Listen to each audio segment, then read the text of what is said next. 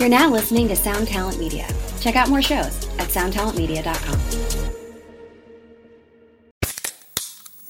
Hey, what's up, everyone? I'm Matt McGachy, the vocalist of Cryptopsy and the host of the Vox and Hops Metal Podcast, where I sit down with fellow metal musicians. We talk all about their lives and music while sharing killer craft beers. If you've ever wanted to sneak backstage and share a beer with one of your favorite musicians, well, Vox and Hops is the podcast for you. This week on the podcast, I had an amazing conversation with Morgan Lander and S.J. Jones about Kitty Pig. There is this episode and over 450 other ones to help you enjoy life, metal, and craft beer. So what are you waiting for? It's time to become a Vox and Hops head. Cheers. Dude, I'm sitting with a legend. I knew that. You know, that's the thing. Like with him, I was such a Vulgar came out. I mean, Cowboys from Hell came out, then Vulgar came out. Vulgar changed everybody. If you wanted to play any heavy music,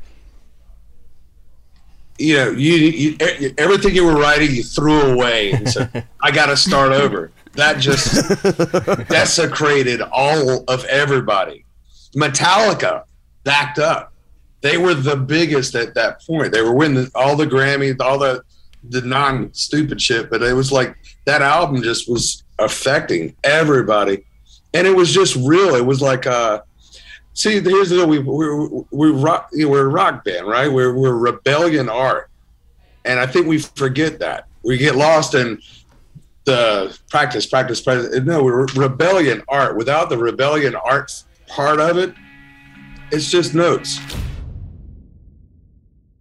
Ladies and gentlemen, Corey's been kind enough to let me, he's my compatriot along with Siobhan Cronin, introduce this show 2020.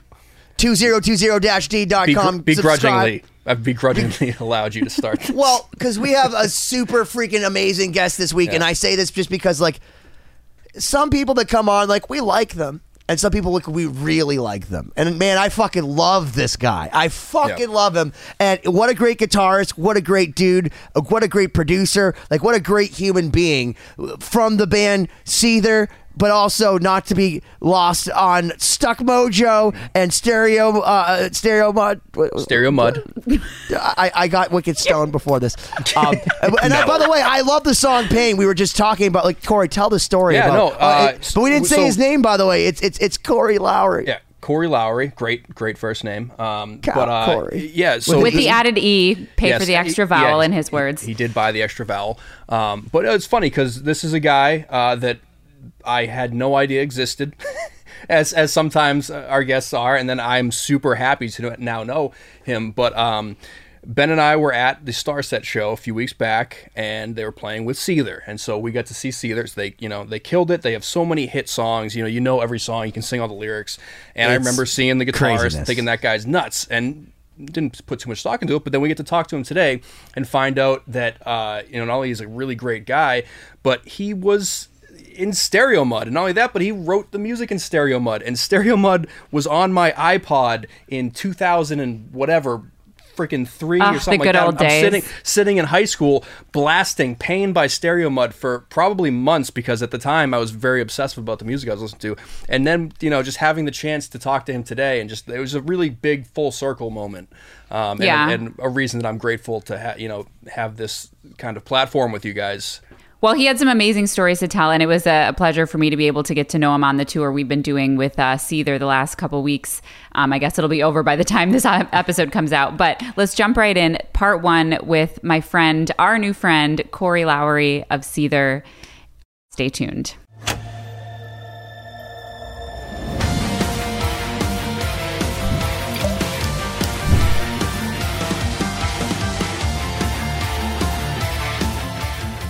All right. Hello, everyone. I'm Siobhan Cronin here, as always, with Benny and Corey, and we're excited to bring you another episode of 2020. Don't forget to like and subscribe if you haven't yet. And this week, I'm very excited to introduce my new friend, touring mate at the moment, Corey Lowry of Seether, guitar player, incredible musician. It's been really awesome to get to know you a little bit. Stereo in person. Stereo Awesome. Yeah. It's been an awesome tour with you. You're the sweetest. You are the awesome. Thank you. No, it's been awesome. It's been really fun, and I'm glad that we're kind of back on the road and like meshing with other bands. I feel like it's been way too long, and I was super pumped that you were up for doing this because it's really cool to watch you play and like hear some of your thoughts on music. So I'm excited for you to share all of your wisdom with my friends here and all of our listeners, however many that may be. Yeah, it's interesting for me too because I've obviously tried. Ben and I both try to catch Siobhan whenever she comes by through New England. So we were at the show, and I watched you on stage, and then a week and a half later, Siobhan's like, "Oh yeah, he's gonna be on the show now." It's like cool. Awesome. So like you guys killed it. The whole show was so cool. Especially with Seether having so many hits, it like blows your mind. You're sitting there like you're one of those bands. Like, every song, I'm like, casual. oh yeah, that was on the radio. Yep, that was on the radio. Yep, that was on the radio. We get that a lot, and I think people are starting to put faces. We've never really we're that band like look how cool we are. We just like to write music, play, put records out and have fun. But I think it is important people make a face to this. Now we're in that place, and the arena world is always fun. So got to put yourself out there a little bit more, I guess. Well, I think Corey really hit on it because, look, man, we talked to John Garabedian, the DJ extraordinaire, and he basically said that most people, they stop liking new music after like 20 years old. So it's like Pink Floyd, Queen, the Eagles, like nothing after, fucking Aerosmith done with Mirrors. That was fucking sellout. Like that's how, depending on how old you are, that's how like your brain can be. But sure. like you still exist. So like if you were alive in the 80s, Prince and like the Eagles. I feel like if you were alive in like 2000 till now and you don't actually know your band, even just from like ambiance walking through the Hard Rock Cafe Casino, you're literally living under a fucking rock. It happens. What's funny is like when I'll have a construction guy come over to work on my house or something, and he's kind of like, oh, yeah, man, so we can do this, and then he'll walk in and he'll go through my studio or whatever and see, that. Wait a minute, you're in Seether? I mean, we're gonna discount this, and I'm like, man, be cool all the time. You know what I mean? Yeah, for sure. Perks of the gig. Yeah, perks of the gig, I guess. It's like the inverse. It's like if you were a hot chick, like my fiance got bath fitters and they're like 10,000% overpriced and have the most ridiculous cutthroat shit. And they're just like, yeah, we're just going to make it better. And she's like, okay, let's sign this ridiculous contract and you can take my tongue. And like, whereas you're a dude, they know that you're in a band, so automatically if you're in a band and you have records on the wall, you must be rich. And they're like, that's the guy we should give the discount to. Fuck you, man. Let's nail him to the cross. It's interesting. Through the years, through years of playing music and stuff, we all have been doing this for a long time, and you get to meet so many people, and there's so many projects you work on, producing to being in a band to a songwriter for other bands. And, I don't really, sometimes I get a little, I just would like to work. I like to look forward, and I don't really focus on what's happening I need to slow down a lot more and pay attention to the present, I guess, a lot more but I'm so excited because there's always something new to work on. There's a new record. We're doing a new record now, or I'm getting ready to work with this guy or this girl. And it's been, I think I don't want to slow down and pay attention to any of that. I just want to move forward. And later on in life, when like people say, hey man, do we work together? And, you have all that. I mean, because, that's what we are. We're servants kind of, we serve people and we're trying to make something cool happen for the society and, and bright stuff that everyone can relate to and stuff like that. So it's important to keep going. I think you do get old when you slow down and say, look how cool I am and what my accomplishment. Ben must be super old then. Yeah, by those standards. Well, I feel like the way he was describing it, like it was if Bill and Ted could describe, like, we're servants to the people and everything must be excellent. I just love it, man. Like that's the whole focus, is make everything undeniable, make it badass. If it's not badass, if it's not real, hardest thing we do is try to be ourselves. Everybody's, you can get lost in that whole, let me be this person or that person. But, that's people see through that pretty quick these days, I think, Yeah. Well, speaking of being you, before we get too carried away, I want to just introduce you sort of to the listeners that may not know you. And I'm curious if you could tell us a little bit about your story about getting into guitar, how you got exposed to music, your early influences, how you got on the path of being a musician. Sure. My mom and dad played music. They were signed before I was born. And so I was walking around, like with musicians through my whole life, bell bottoms and, hippies and stuff like that. And we didn't have a lot of toys, so there was a lot of instruments around. So we just picked up, and we never learned one instrument.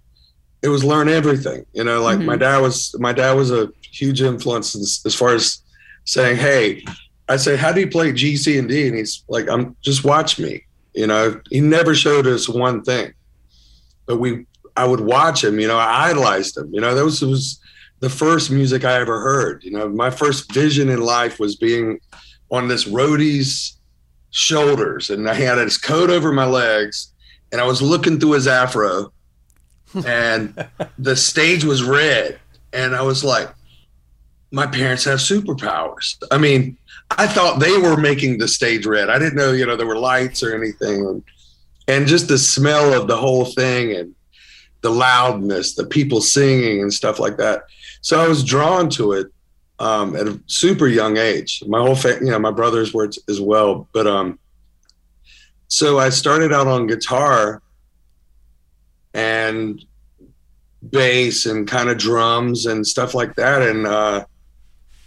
And Christmas, I wanted my own guitar, and I think and Clint wanted to play drums. He was playing drums at that point, and we couldn't afford a whole drum set, so I gave him my guitar, and there was a bass, and I started playing bass. And I was 11 years old, and there was a band in my neighborhood. I had a big Earth amp, this huge 8x10 cabinet, which as kids, they thought that I was the cool. I got in the band because I got a big bass amp, basically. But I was also, I could play all these things. And so I got in the band. I started playing bass professionally. Like by 15, I was playing with my father. I played with him for 3 years, and he had perfect pitch, perfect timing. And it was incredibly hard to play with him. Still to this day, the hardest thing I've ever done in music was play with him. He would hit a flat or sharp note, and he would give you that look. And I mean, scary. That look, that look. And it was just, he had a discipline for the stage. If you're going to get on stage, you got to know your stuff. There's no more thinking about notes when you're on stage. It had to be now you actually get to play the song. Other than that, you were thinking about the song. So I always took that serious, and the movements and stuff like that had to be just whatever happens, like people like, I like the way you move. I'm like, I don't know what I'm doing, like stuff like that. And next thing I know, we started just keep writing songs. Clint and I joined a band. We went out on tour. We've been touring since I was 15, so it's been a long journey. And through those, I've been in Stereo Mutts, Dark New Day, Stuck Mojo, Empire, and and worked with hundreds of bands as far as producing at this point. I got to meet so many amazing artists and producers and stuff like that. And I think if you stay open and ask questions, and they were so cool to teach, just learn. How does this work? How does this compressor EQ work? How does the console work and stuff like that? And I was fascinated by the entire thing. It wasn't just, hey, let me just learn guitar.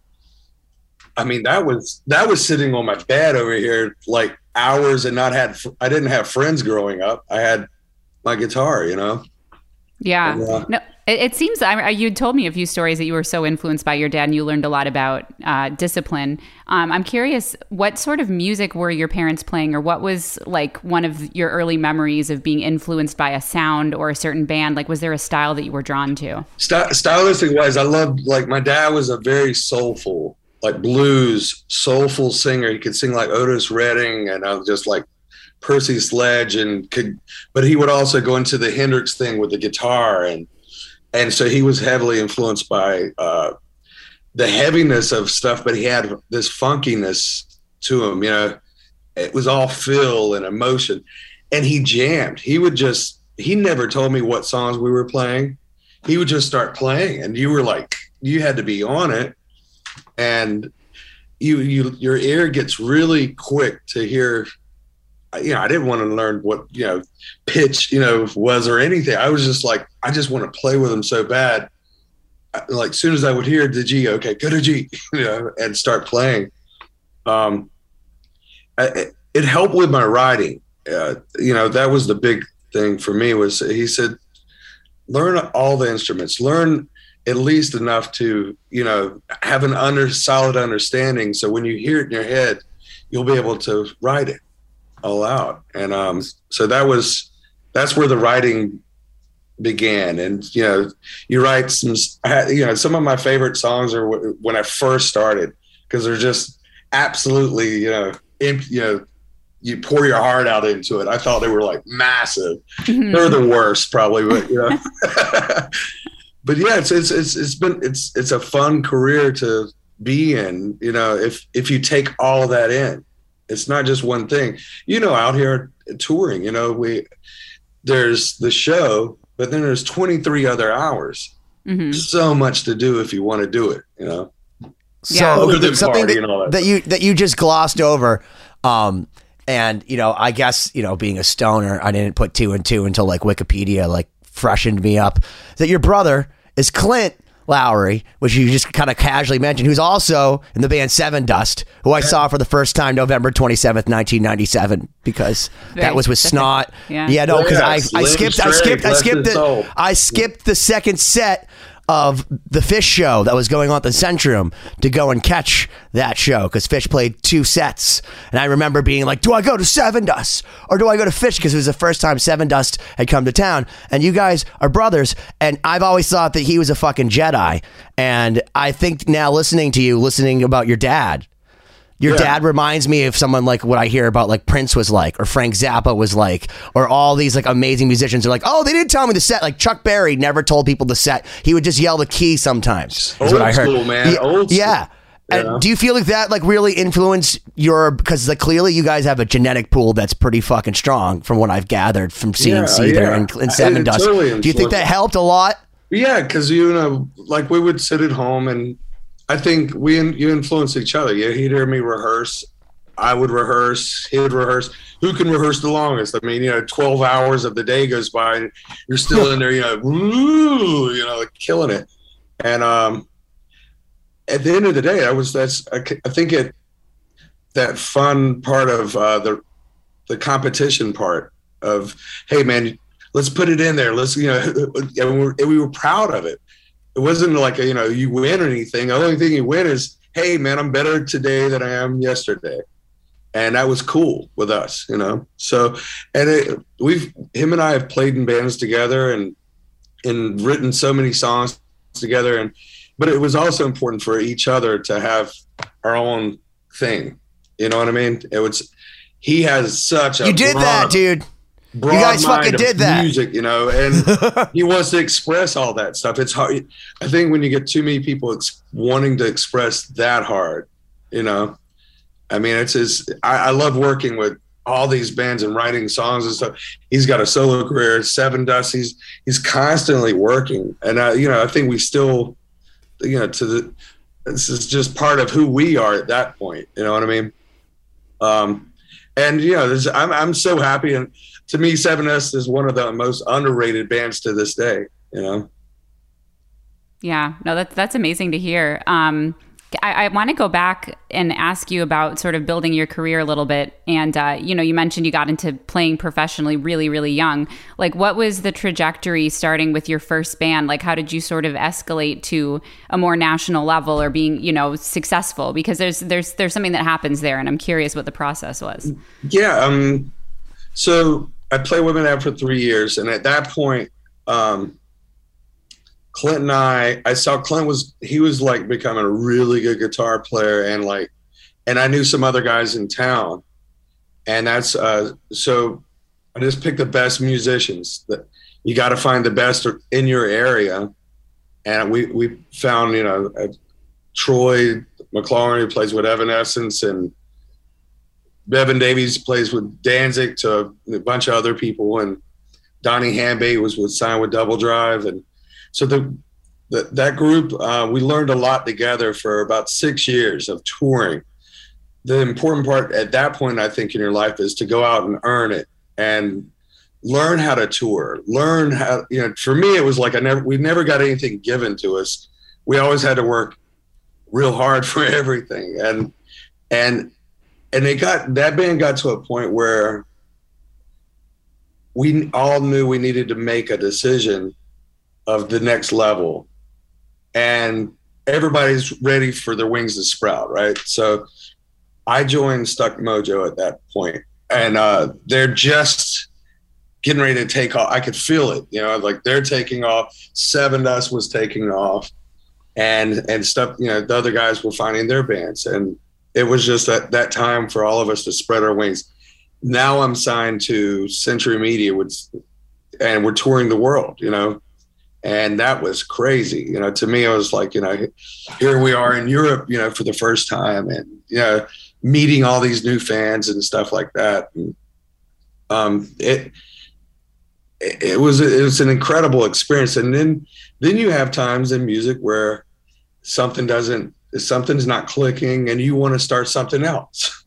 And that was, for me, the direction after about 3-4 years in Stuck Mojo.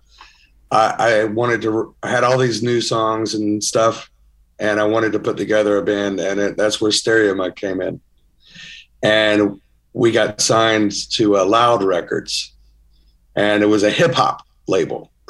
Mm-hmm. I'm like, a hip hop label. We were doing all these things, and this was with the guys from Life of Agony, Propane, and to form Stereo Mud. And the songs, man, were just something that was my baby. I cared.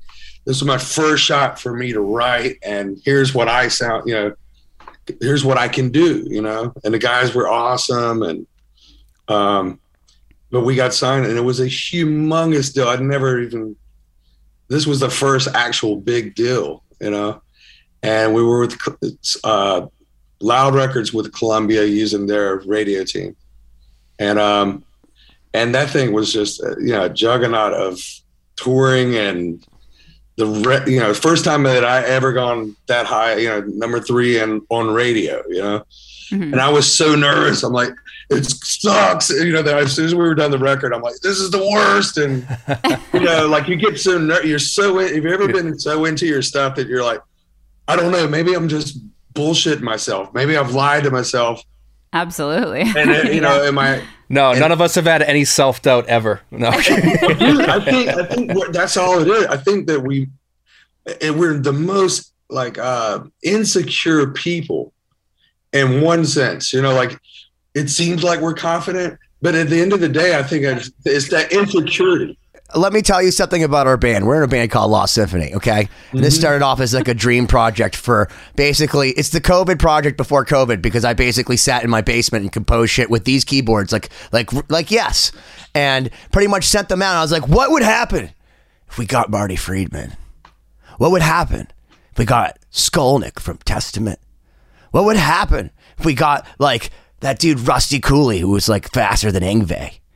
And we did that. We fucking did it. We actually did it, Siobhan. But all that's the list of guitarists is crazy. But one thing, I remember Jeff Loomis, who I'm guessing you're aware is he's a fucking Jedi. He's a Jedi science. There's a point in your life where you go I'm never gonna be Jason Becker. Jeff Loomis is to be Jason Becker. By the way, I saw your thing. I got real fast. I'm giving you props for the thing you do for Jason Becker. I love Jason. That is incredible. That guy's come play something. Another planet. Dude, well, just so you know, if you come back with Seether, I would love to put one of those guitars in your hand if you want to play one of them on the show. Out. Dude, Jason would go out of his... Here's the thing. And I'm going to say this again. The one thing, and I appreciate you talking about Jason, because I mean, I don't like to blow it up too much, but like Jason, at this point, you know, he has ALS for people that don't know. If you don't know about Jason Becker, look him up. He's the Olympic guitarist of all time. And like what he did by 19 is better than almost any human being by the time that they pass away. And right now, because he's stuck in his own mind, the only thing I can think I can do that I can help him or impact is, besides, you know, obviously we raised a lot of money to give him better life, but to entertain him. So like we had like Nina Strauss played Schools Out with Alice Cooper, who even gave him a shout out. Like I could not believe it. Like because of COVID, they had to do it on their phones. Sure. And I was like, I thought it was just going to be Nita. No. Alice Cooper. And like Jason went out of his fucking mind. And I got to tell you, like I started crying because like, listen, man, I'm a piece of shit. But like that kept me out of hell for at least a week. Like because he was so excited. He's the reason when he sat on the couch or the bed and practiced so hard. He was like he was like, okay, we're never going to get there, but if we don't try, we'll never know. You know, like never. And even when you found out, he was like one of those guys. You don't even when you find out, okay, I'm going to be probably this good. You know what I mean? This is how fast this will ever move, probably, and all that stuff. You were happy to say he's still the king. You know, he's still the king. That guy was coming up with stuff. I mean, what? It's tragic, but at the same time, we're still talking about him today. You know, we're still talking about how amazing he was. You know, well. And the point that I was getting at with Jeff Loomis is that I remember Marty Friedman and him, we put him together as like a cacophony. I didn't tell Marty because Marty would never play ball with this. If you know Marty Friedman, he's a little bit cantankerous. I love him. He's my hero, but he's cantankerous. If I said, let's do a cacophony homage, he'd be like, that's not happening. So I kind of like snuck the Pandas into the cage with Jeff Loomis and Marty Friedman. And when Jeff played on it, I sent it to Marty, and Marty kind of edited it back, and I sent it back to Jeff, and I sent it to him. And Marty edited out like 90% of his guitars. And Jeff played fucking like a goddamn champion. Like a champion. And literally, he was like, I knew he wouldn't like him. And I'm like, what the fuck, dude? Like, listen, if I played 1/1,000,000th as good as that dude did, just shitting into a fucking guitar, I would be like, oh yeah, look at my schnutz. Marty Friedman at 5'4" makes like 6'4" Jeff Loomis scared because he played in cacophony as he should be. And that comes back to like the whole self-doubt thing and how, you know, no matter where you're at, I think everyone experiences that. And if you don't experience that, it probably means you're not trying as hard as you should. Like, you know, you should kind of always have that voice in the back of your head that's like, can I do better? What can I do to make this, you know, more important? And just to give you a shout out on that Stereo Mud Pain lived on my first generation iPod for years. And I used to always rock the fuck out to that song. Awesome, it was a great track. Thank you so much, man. Play some Stereo Mud on this Perpetual Burn guitar. This is the one, man. If you Google it right now, look at the little fucking pink goddamn thing right here. This is it. I feel ashamed to try to sweep pick on it, but I'll hold it for this episode. For Jason. By the way, Corey, if you could be kind enough, ALS awareness for Jason at the bottom of this. You can go to theneuroticguitarist.com. And Corey, I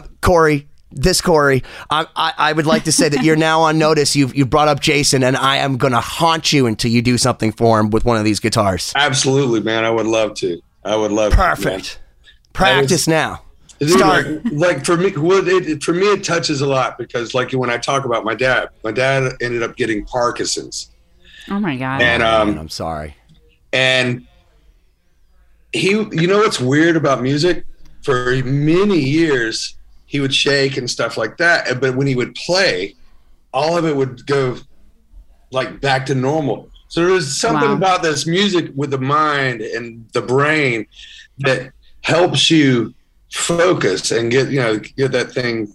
It was incredible to watch, you know. And he was always super. He laughed and made jokes about it. He was just like one of us, you know. I mean, just a regular musician, but like just, you know, like to watch him deal with that and watch how the music could actually slow and help him. I mean, same with Jason Becker. The fact that he can do writing and there are things going on, the things he's doing, the things that his father did as far as helping him be able to communicate music.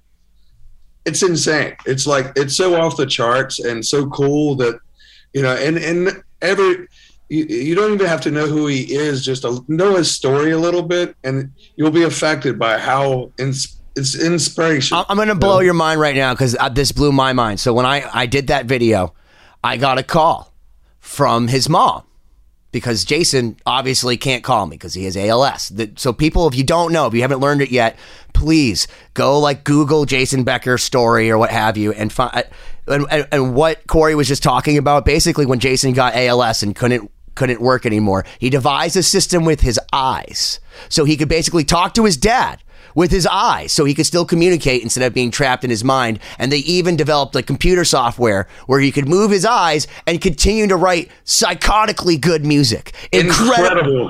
Better music than you could ever imagine or fathom with his eyes. So it's one of those things where it's like, so I get a call, and it's Serena, who he wrote a song for, his handlers, I think, / girlfriend, and his mom.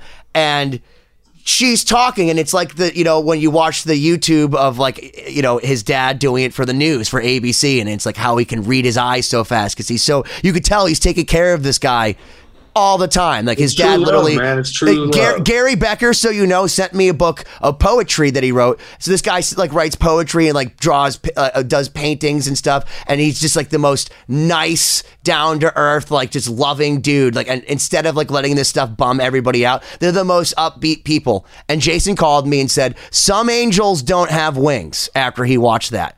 And I know I'm a scumbag from Boston, but I'll tell you right now, having his mom tell me that Jason Becker's literally using an eye system that you've seen on ABC News to tell her that I'm an angel, which is a lie, Jason Becker, but I'll take it all day. Dude, dude, I was even telling you this now. I feel like I'm lying and I'm bragging, and there's just no. We're gonna give you credit, man. I mean, seriously, I saw that. It's crazy. I saw that about you, and I was like, that's a super incredible thing that you're doing for him. You know what I mean?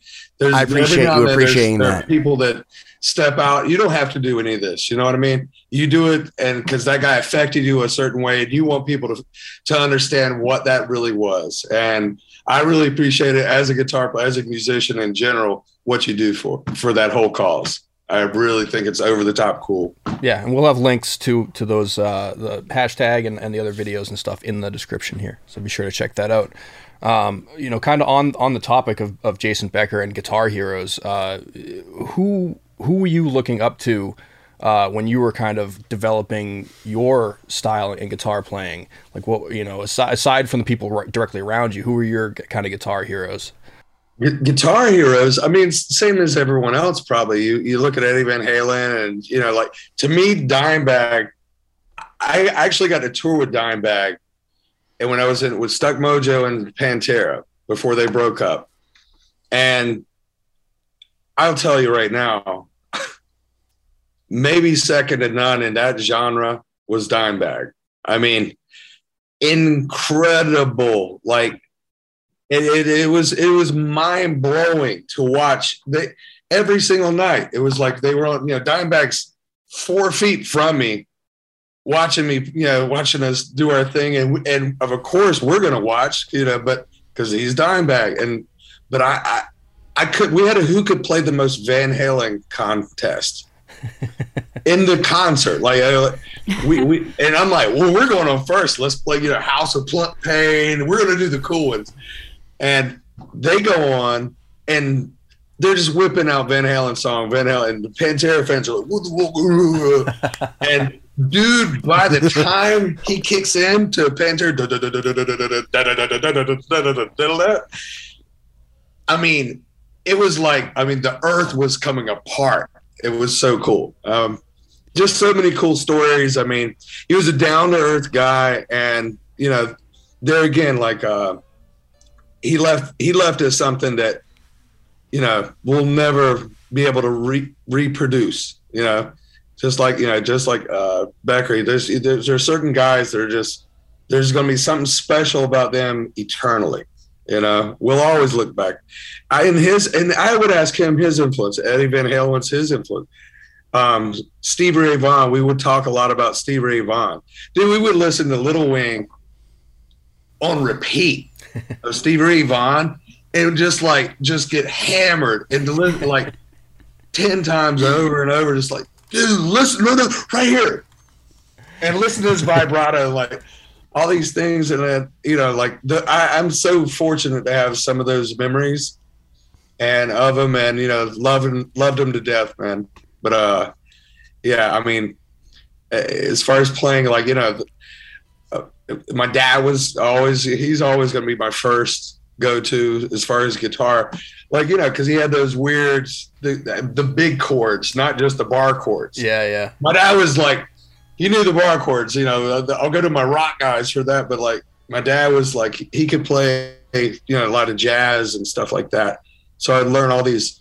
I didn't know what they were called. I was just look at his hands and go, and blues chords and stuff like that, and feel. To me, I see on TikTok, I get lost in that thing sometimes because the amount of talent that's out there. Can I tell you that the best talent in the world will never be signed? Oh, I believe. Yeah, absolutely. Ever. Yeah. And you'll never know them. Probably. You'll just come across them one day, but they have no interest. Touring is hard. Everyone thinks that it's, you know, hey man, you're out there and then it's awesome, but it's, you know, can you leave your family? Can you leave your friends? And for years, it's like you're gone. You know, 300 days out of the year in the beginning is what we were doing, and oh my god, so that's a hard act. That's a hard thing to do.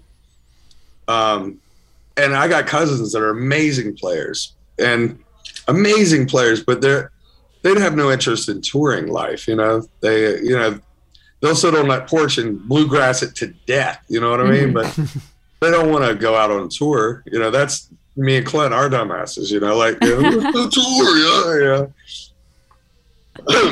but it's you know, you love music, and it doesn't matter. To me, it's not about the fame part of it so much as like just playing because you love it, man. You play because you have to. You don't play because, you know, I'm trying to be cool. You're playing because it's just something that comes to you, and you're trying to express yourself in a certain way. And you know, the TikTok thing's got me freaked out because I look on these and I see these kids just killing it. Unbelievable. They don't even know. I don't even think they know what they are yet. Can I tell you something that freaked me the fuck out? Because I always hate this because people will be like, here's the 7-year-old girl that played Eruption from Japan. And I'm like, okay, cool. Thanks for showing me a Japanese girl. But like, did she ever bang your girlfriend and smoke cigarettes and like that's a different sound. This analogy gets weirder every episode. Okay. No, but I mean, it's with Dimebag No, we talk Darrell, about this. Yeah, we talk about this a lot. But with, okay, so there's all these people who are super, super, super like crazy technical. But at what point do you say, like, because Dimebag Darrell, like when he walked out, like I'll tell you my first moment with Dimebag was Ozfest 97. Okay. I didn't even really like heavy stuff. But I was like, okay. And I remember he played This Love. And I was like, oh, finally something a little relaxing. And I remember when he did his like first bend, he had this big long red beard and he just pointed up. And he bent up. And I was like, what the fuck was that? It was a pinch harmonica. I didn't know what that was at the time. And then he did this dive bomb and he pointed down as a guy poured wild turkey into his mouth. And I said to him, but then he started doing the solo.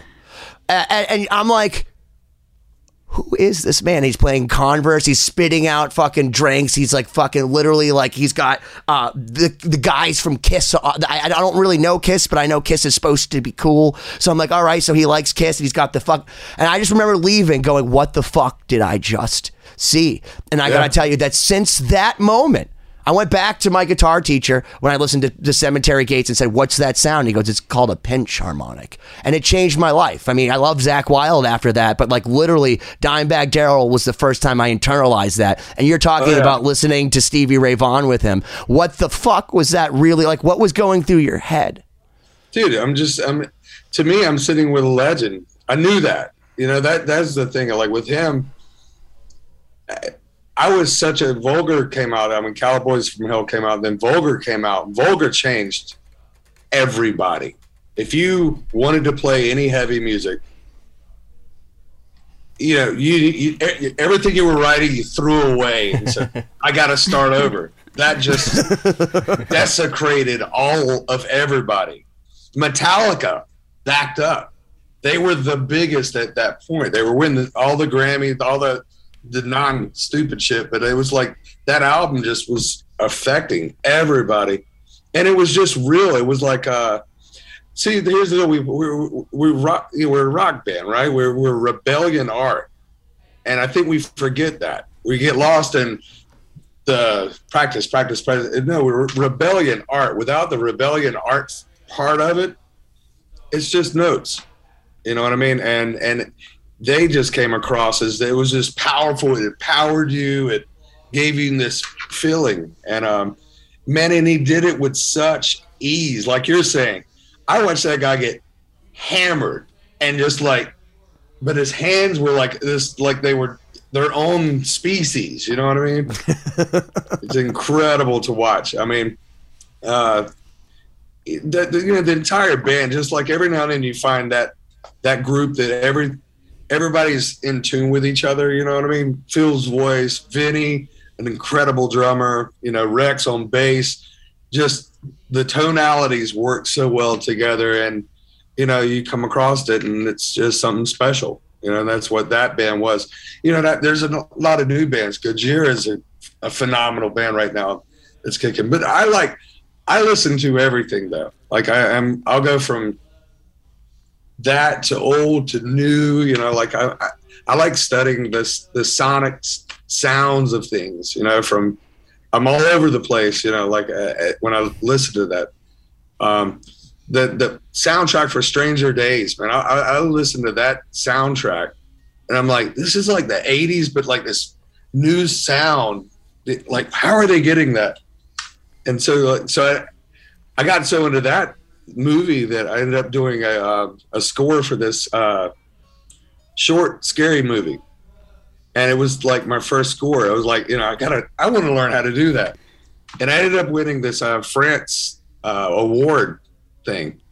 And I'm like, that it's just such it's a crazy world, man. If you just put yourself out there, say, hey man, that was inspiring. I want to learn how to do that, and try, be honest with yourself and try. Make, what sounds cool. The thing is with music is just do it until it's good. So many people just write a riff and say, okay, that's a riff.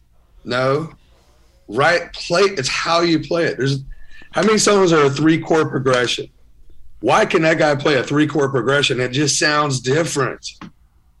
You got it's how the heart of that, and that's where that whole art form to me is amazing. Well, that's the difference between the people on TikTok, a lot of them for me. And I'm not taking away from the fact that you have, like, look, there's some of these guys that are doing all these slap, crazy, ridiculous techniques because, like Nuno lamented on our show about well, we didn't have YouTube and Eddie Van Halen played with his back to the audience and, we just had to fucking look at our friends and we got, our Uncle Bobby and that's it. And fuck you guys. Cause now you have people like who grew up listening to Extreme or Van Halen who are with their kids. Those things created Bumblebee. So, I mean, that's fine too. Yeah. Right. But the thing is, at what point though, and you're talking about it, so like Miles Davis, we're joking around before, like Miles Kennedy versus Miles Davis, and Miles Davis, one of my favorite quotes he has, and I'm pretty sure it's Miles Davis. He's like, it's 20% about the note you're playing and 80% of the attitude of the motherfucker playing the note. And totally. Remember when Miles Davis did it was the black and white movie, another amazing piece. Like he did a black and white movie where he just plays, he's watching the screen and just ad-libbing. And that's the entire soundtrack. It's an incredible piece of art, and no one really even knows about it. No one ever sits and says, "I'm gonna listen to that." But it's just like, I watched a thing on it, and I watched it, and I'm like, I'm gonna listen to this thing. What was he? And one take, the whole movie's done, and he just plays through it's just a trumpet and him. And that's the soundtrack, and it's fucking incredible. But Miles Kennedy is an amazing guitar player too, though. Oh, dude, he's stupid good. He's and he's so- like he's he's damn humble good, about it dude. too. He's a so jerk. sweet. He's the kind of guy that could play Jason Becker, and he's like, oh no, dude, I just fiddle around. Like, meanwhile, I listened to his entire new solo record, and it's scary good how his guitar playing is. It's like fusion-y. It's like, is that Tony McAlpine or is that fucking Miles Kennedy? But yeah, it's Miles Kennedy. Yeah, I mean, that's, like, you find your influences, like, when people say, who's your favorite guitar player and all that, like, man, I come from a family of it. My brother's an amazing guitar player. And you grew up around an entire family that could play, and they were inspired by cool people. Everybody was inspired by different people, and eventually you say, well, why were you inspired by that? And so you want to know. I mean, George Harris, the Beatles wouldn't be the Beatles without those weird secondary guitar parts. You know what I mean? And they were simple, but it was just the perfect notes for that time. It's like, it's not how many notes. And there's a whole genre for fans that say, man, I can't wait to hear, Michelangelo just like, whoa, it's amazing. But there's so many cool things about Okay, but you just brought up a good point, because I saw Michelangelo Badio do a 47-minute live Dimebag Darrell Pantera tribute, and it was exactly what you think it'd be. It's him playing every Pantera song perfectly, playing the guitar solos perfectly, but even crazier than perfect. And it's like, and he did it live. He streamed it live. And the question is, but does he have any friends? And I know he's a really nice guy. In fact, I'm not making fun of him, but I think immediately when I see that level of talent, I'm like, I think his barber is his only friend, because it's the same haircut since the beginning of time. Well, and I'll tell you something else about TikTok. So there's something I saw on Loudwire. There's some girl, and she's like, I don't know, like 18 years old, and she looks like Daria, like the cartoon, and she's like this little pleasant, like librarian looking girl. And they said, this girl embodies the soul of Dimebag Darrell.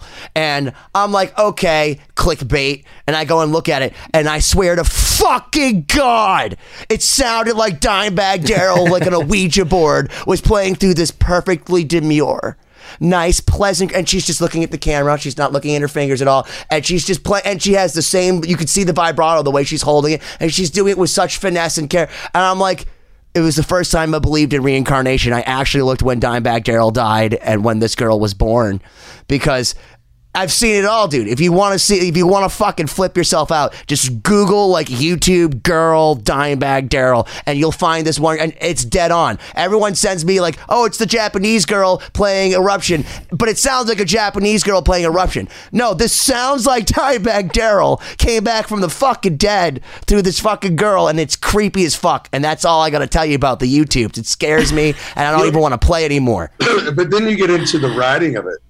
Can she write like Right, Dimebag yeah. Darrell? Right. No. Sure, of course. Have you ever heard that? No. I mean, you can go to Vegas, and I swear guys sing better than Elvis in Vegas. Oh, You know yeah. what I mean? Sure, Oh, yeah. Are they Elvis? You know what I mean? Well, we talked about this the other day in the dressing room when you wandered in asking about violin stuff, and we were talking about composers and how like so many of them had debilitating mental illness, and how that's actually like a huge part of the music. No, really though. But it is It's true. It is odd to watch like an amazing classical player that has not experienced any of those things, but they execute it so well that you're like, wow, that really is. I mean, it's odd, but it's right. It comes down to the writing of it, I guess. It's just, yeah. I mean, there's I think there's the depression part of our gig, like where you're hyper depressed, like I think a lot of writers, and it's your only outlet. It's the only therapist that that works. You know what I mean? And it only works until the next song. And it's this ongoing thing. And even when you go to a therapist, they just find something that, they tell you in all that calm voice, and that sounds cool, but until you can release something. And I think even with fans, I think America was wrecked not going to see live concerts for 2 years. Mm-hmm. I think the country has never been in a shittier spot when you can't have a release through music. And it's the most underrated No one talks about it, but I'm like, you're watching the country fall apart. And now everybody's back to just straight up bitching. It's not falling apart anymore, and it's coming back together kind of, but when you're sitting at your house and you can't go out and have that release, sing as loud as you want. It was I think it had this weird effect on people. It's interesting you say that, because I played a festival after September 11th, and I remember all the headliners. So it was supposed to be like a local festival in front of 25,000 people with the rock station WAAF that was out here, R.I.P. Yeah, Mistress Carrie, right? Mistress Carrie, hell yeah, dude. Yeah, and the Local Bazooka was the name of the show, and there was a bunch of big bands on, and they all canceled except for Henry Rollins. And I got to tell you, because I love Henry Rollins more than anybody, because, I mean, even as a speaker, as a band, like, I could care less. Black Flag changed the world. Yeah. Well, that song, if you go back and listen to it, is so poignant now, actually, because everything he says, is what you want to hear. And then he's your friend, and then you believe him. But the thing is, he came out in 2001, and I remember everyone canceled. We were all scared, like, you're going to be in a large group. Is someone going to be blown up? Is someone going to fly a plane into you? And Rollins just came out on that fucking stage, and it was the most insane havoc. And the guy has the greatest stage presence in the history of fucking time, just with Black Flag. So I remember that, and then I remember not seeing anyone in COVID, which is the longest I've never played live or not seen a live show. And I remember one of the first shows I saw back was Garbage, and Shirley Manson came out on stage, and she started crying. She's like, you don't know how much we appreciate this. And I was sitting there cathartically as a musician going, no, Shirley Manson, I know exactly how much you appreciate this. And we all, like, I sang every Garbage song. I didn't know them, but I Googled the words just so I could feel like I was part of it. And then I saw Alanis Morissette, because that was my childhood. And I just know every song on Jagged Little Pill, and she played the whole thing perfectly. Amazing, and I cried. I cried. But the point was, I needed that so bad. And I didn't know until I needed that. I was literally crying. I had tears coming down my face, knowing that Dave Coulier was, that song You Ought to Know was about him. And I knew that, and I was singing, and I was in 1995 instead of COVID. It's 2 years. Rant's over. 9/11, a 2-year 9/11, and it was like it affects people, By the way, the Henry Rollins "Shut Up and Get in the Band's" an amazing book. Check that one. All of his books are good. All of the shows he's ever been on. He has his own publishing company. I just saw him speak live. So my fiance, just as a side note, I take her to things, and she always wonders about my judgment. And I bought her tickets to go see Henry Rollins, and she's like, "Who is it?" I'm like, "It's a speaker." Is he a comedian? Not exactly, but he's funny. Yeah. Well, why do I want to go see him? Well, he talks for 3 hours, 2.5 hours, and it's just like off the top of his head, and it's great. She's like, I really fucking hate you for taking me to this. And then we left, and we got out, and she goes, oh my God, for 90 minutes, it went by fast. I'm like, sweetheart, you're reading your clock, your watch wrong. It was 2.5 hours. Because that dude literally just ranted about, the craziest shit because he's Henry Rollins. And I think to myself, is this guy our modern day, Socrates or Descartes? Is fucking Henry Rollins the guy from Black Flag? Like, that's the truth. As long as he stays out of acting, where he's going to do well, like that one movie. Flea did it. So did the dude for all the Red Hot Chili Peppers, whatever. Henry Rollins looks angry. And he was in Sons of Anarchy too, I think, too. Yeah, absolutely. You don't have to act to be on that show. No, man. Listen, the thing about his book was it was just a lot of truth. I mean, it was so hardcore. It was just he created a scene. He knows how to, when he tells a story, it's just, you feel like you're in the stinky club with him. You're like, wow, everybody's bleeding. The manager's not paying you that night. The van's blowing up. The fans. His whole story is amazing, So, yeah, there's a few. I think there's a few more people out there that are kind of like him, What's that one guy? I'm trying to remember the guy's name. I can't, of course, but anyway, Henry Rollins, he was amazing. Remember when he jumped up and kicked? He was so excited. He jumped up and knocked himself out. I don't remember. No, dude, he jumped. He's so excited. He comes out on stage, runs out, jumps up, knees himself in the face, and is out. Holy shit! They don't play.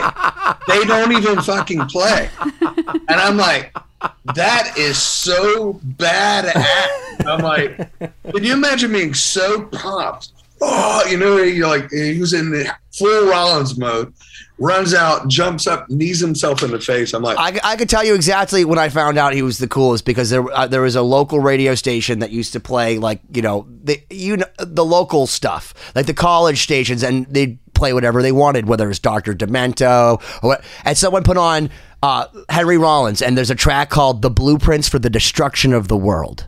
And you could just think about what that's about. It's 12 minutes long, and I remember not knowing who Henry Rollins was. I was like maybe 11, listening on my mono boom box, and I'm like, find all the drugs.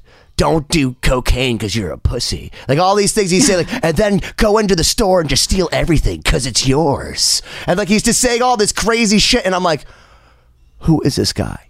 He's like, you want to know how you do a drug deal, man? He's like, do you have the drugs? Do you have the money? Yeah. And then you fucking leave, or you kill the guy.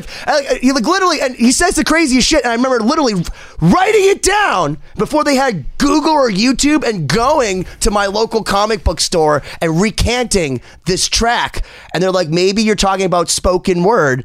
It's probably Rollins. And I actually bought the double record set, the Blueprints of Destruction of the World, when I was 11 years old, because I heard it on a station. I was just like, who's this nihilistic dude? I feel like I should copy his humor. He's still out there doing this, right? He's still out there making new shit. I saw him like 2 months ago. He was fucking brilliant. A guy, just so you know, somebody broke into his house.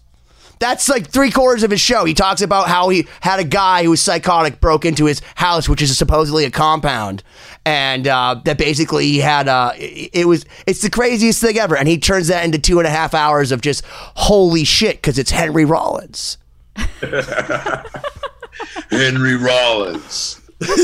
By the way, Henry Rollins has not endorsed this or paid us any money. I was going to say we just went off the rails. He's texting me right now saying, "Tell him to shut the fuck up." You should actually personally say, "Shut the fuck up." we got about 8 minutes left in part one. How many? And so. 8, and you took up about 50. So we need to get more of Corey in this episode. Yeah. There's I love hearing him. He's awesome. They told me how cool it was going to be, and like, wait till you hear Benny, and you know what? I'm making it like 4 cups of coffee, and I will be like a whole different person with you. Like, listen, dude, when you come to Boston, bro, please, I love your energy. Keep your energy exactly where it is, man. It's awesome. Yeah. Don't encourage him too much. I definitely, in the next part, I want to talk about current touring with Seether and what you guys are doing. You guys have been on the road now for a few weeks, so I'd love to hear about how all that's going. But what I would like to kind of get into, and we can start it in this part, is you do some production and music, like producing outside of just performing, and that's not something that every guitar player, musician kind of goes for. So how did you kind of shift into that world of actually, beyond songwriting, creating the whole picture? Yeah, I got into recording, like just like everybody else. For me, I had a boom box, and I would take my boom box, hit record, play something, and then I would grab another tape and hit with another second boom box, hit record so I could solo over it, and then I would sing over it, and then I finally got a 4-track, and I thought, I am getting ready to desecrate the world. This is going to be amazing. Then an 8-track, and then I like that whole concept of being able to separate things and actually record. Even like the beginning where you just hold a mic in a room and track your own band. That was so you could hear it. It was like, first it started out like, does this song sound good without playing? Does it sound good when I mash play and stuff like that? And I just kept going into that world. Rick Parasha, we did the Stereo Mud record, and I was deep into it at that point, but I had no confidence, as far as that side of the fence, learning how to work with a singer and talk to them about did Marty erase all your tracks too? Did he tell you that you suck just by getting rid of them? Because that's what Marty Friedman does, and you shouldn't take it personally. Marty Friedman? No, I was joking, because that's what he did to Jeff Loomis, and he made Jeff we played with it's him. okay. We can get back into your Ignore story. It's fine. So Rick Brasher, he left the studio. He says, "Do you know what you're doing?" And I said, "I know what I want. Yes." And he says, "Okay, I'll be back." And he left the whole day. And I was just I'm like mounting, like I'm in the captain chair, And the first song I did was Pain. And he came in and said, "You know what?" He says, "This is good." He had one little suggestion, like in that bridge section, can we kind of shorten it a little bit? And I think we took like 4 bars out, 8 bars out, something, and that became the song. And he says, "Listen, keep doing what you're doing." And he says the best part of a producer is if the artist knows what he wants and gets out of the way. The best producers get out of the way and let the artist be artist. Mm-hmm. And it gave me a lot of confidence to have it. He had my back. At any point I could have called him and said, "Hey man, I don't know what the hell, but and the band was super cool. Eric Rogers, I was talking to him about where to sing from, your throat, how to project and stuff like that. And it just, from that point, I started doing things for free for local bands. And just because, we paid $500,000 for the record. I learned all this stuff. Let me pass it on and see if there's will I have interest in it? So, and it went from local bands, and then one band said, "Man, we'll pay you." And I was like, "Okay." And then I got, started getting paid more and more. And then now I have a manager that's actually getting me, legitimate gigs with labels and stuff like that. So it was a process, you know what I mean? But Rick Brasher, I got to give him the credit as far as letting me know that you've got this, you know what you want. The arrangements are good and stuff like that. He taught, you learn so much from all these great producers. I'm friends with just as many producers as probably musicians. I call to them all the time, send demos, and, we send each other mixes. And what do you think of this? And we have suggestions. And it's a small community that everybody's super cool. And because at the end of the day, you just want the best stuff out there. And the only way you're going to get it these days is, someone learns a new trick, you share it. The ones that are I can't. Well, do you feel like there's so much like pop music and R&B and obviously rap and I don't want to say clogging up the airways, but that like now like if there's rock music of any kind that makes through, like it's less competition in the sense like fuck those guys. It's more of just like thank God that there's rock and roll on the radio or getting kind of airplay now. So why wouldn't you share whatever secrets you have, because you're still fighting against the enemy, because we're rebellion music. That's it. Period. Always. Yeah. But we don't have like 20 people writing a pre-chorus either, Yeah. Usually just one of us whipping it out pretty quick. Yeah. Old school. That's great. Well, listen, Corey, thank you for hanging. Part 1, 2020-d.com. We have another episode coming out next week with you, and we're excited to dive into that as well. Is there anything you want to tell our viewers and listeners about before we head out?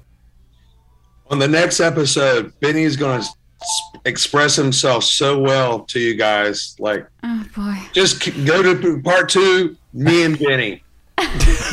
We're going to figure all of it out on this next show. Siobhan's so disappointed in you. So with that, you've been 2020'd. Corey, it's been great talking to you. We can't wait to dive back in with part 2. So stick around for part 2 with Corey Lowry. ALS awareness for Jason. Thanks for bringing it up, Corey. We love you, man. Absolutely, brother.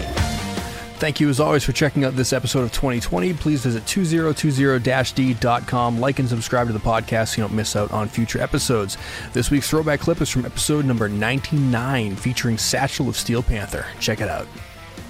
Yeah, listen, Vinnie Paul was fucking awesome, dude. I got to say, I went to a Pantera show when they were playing in Amsterdam years and years ago, and I went with a friend of mine, and we all smoked pot with Pantera. It was a headlining show. They were at, I can't remember where they played, but it was somewhere in Amsterdam. And we were backstage with them before they went on, and we smoked pot with them. And those guys, like, they smoked so much fucking pot before they went on that my friend couldn't go, he couldn't move. He passed out from the pot and fell asleep on the floor backstage. And I went out and watched Pantera, and those guys were already smoking when I got there. And I was so high, I couldn't feel my toes. And those guys went out and they played the tightest set I've ever seen a fucking band play. It was the most mind-boggling thing I've ever seen. Bowie, Dylan, Marley. You've heard the names and maybe you've heard their songs, but what about the stories behind the records that make titans of music like these so universally loved and important? Join me, Josh Adam Myers, host of The 500, as each week I go through a different album from Rolling Stone magazine's 500 Greatest Albums list from 2012 with an incredible lineup of comedians, actors, and musicians talking about how the music has impacted their lives. New episodes of The 500 come out every Wednesday. Listen now wherever you get your podcasts.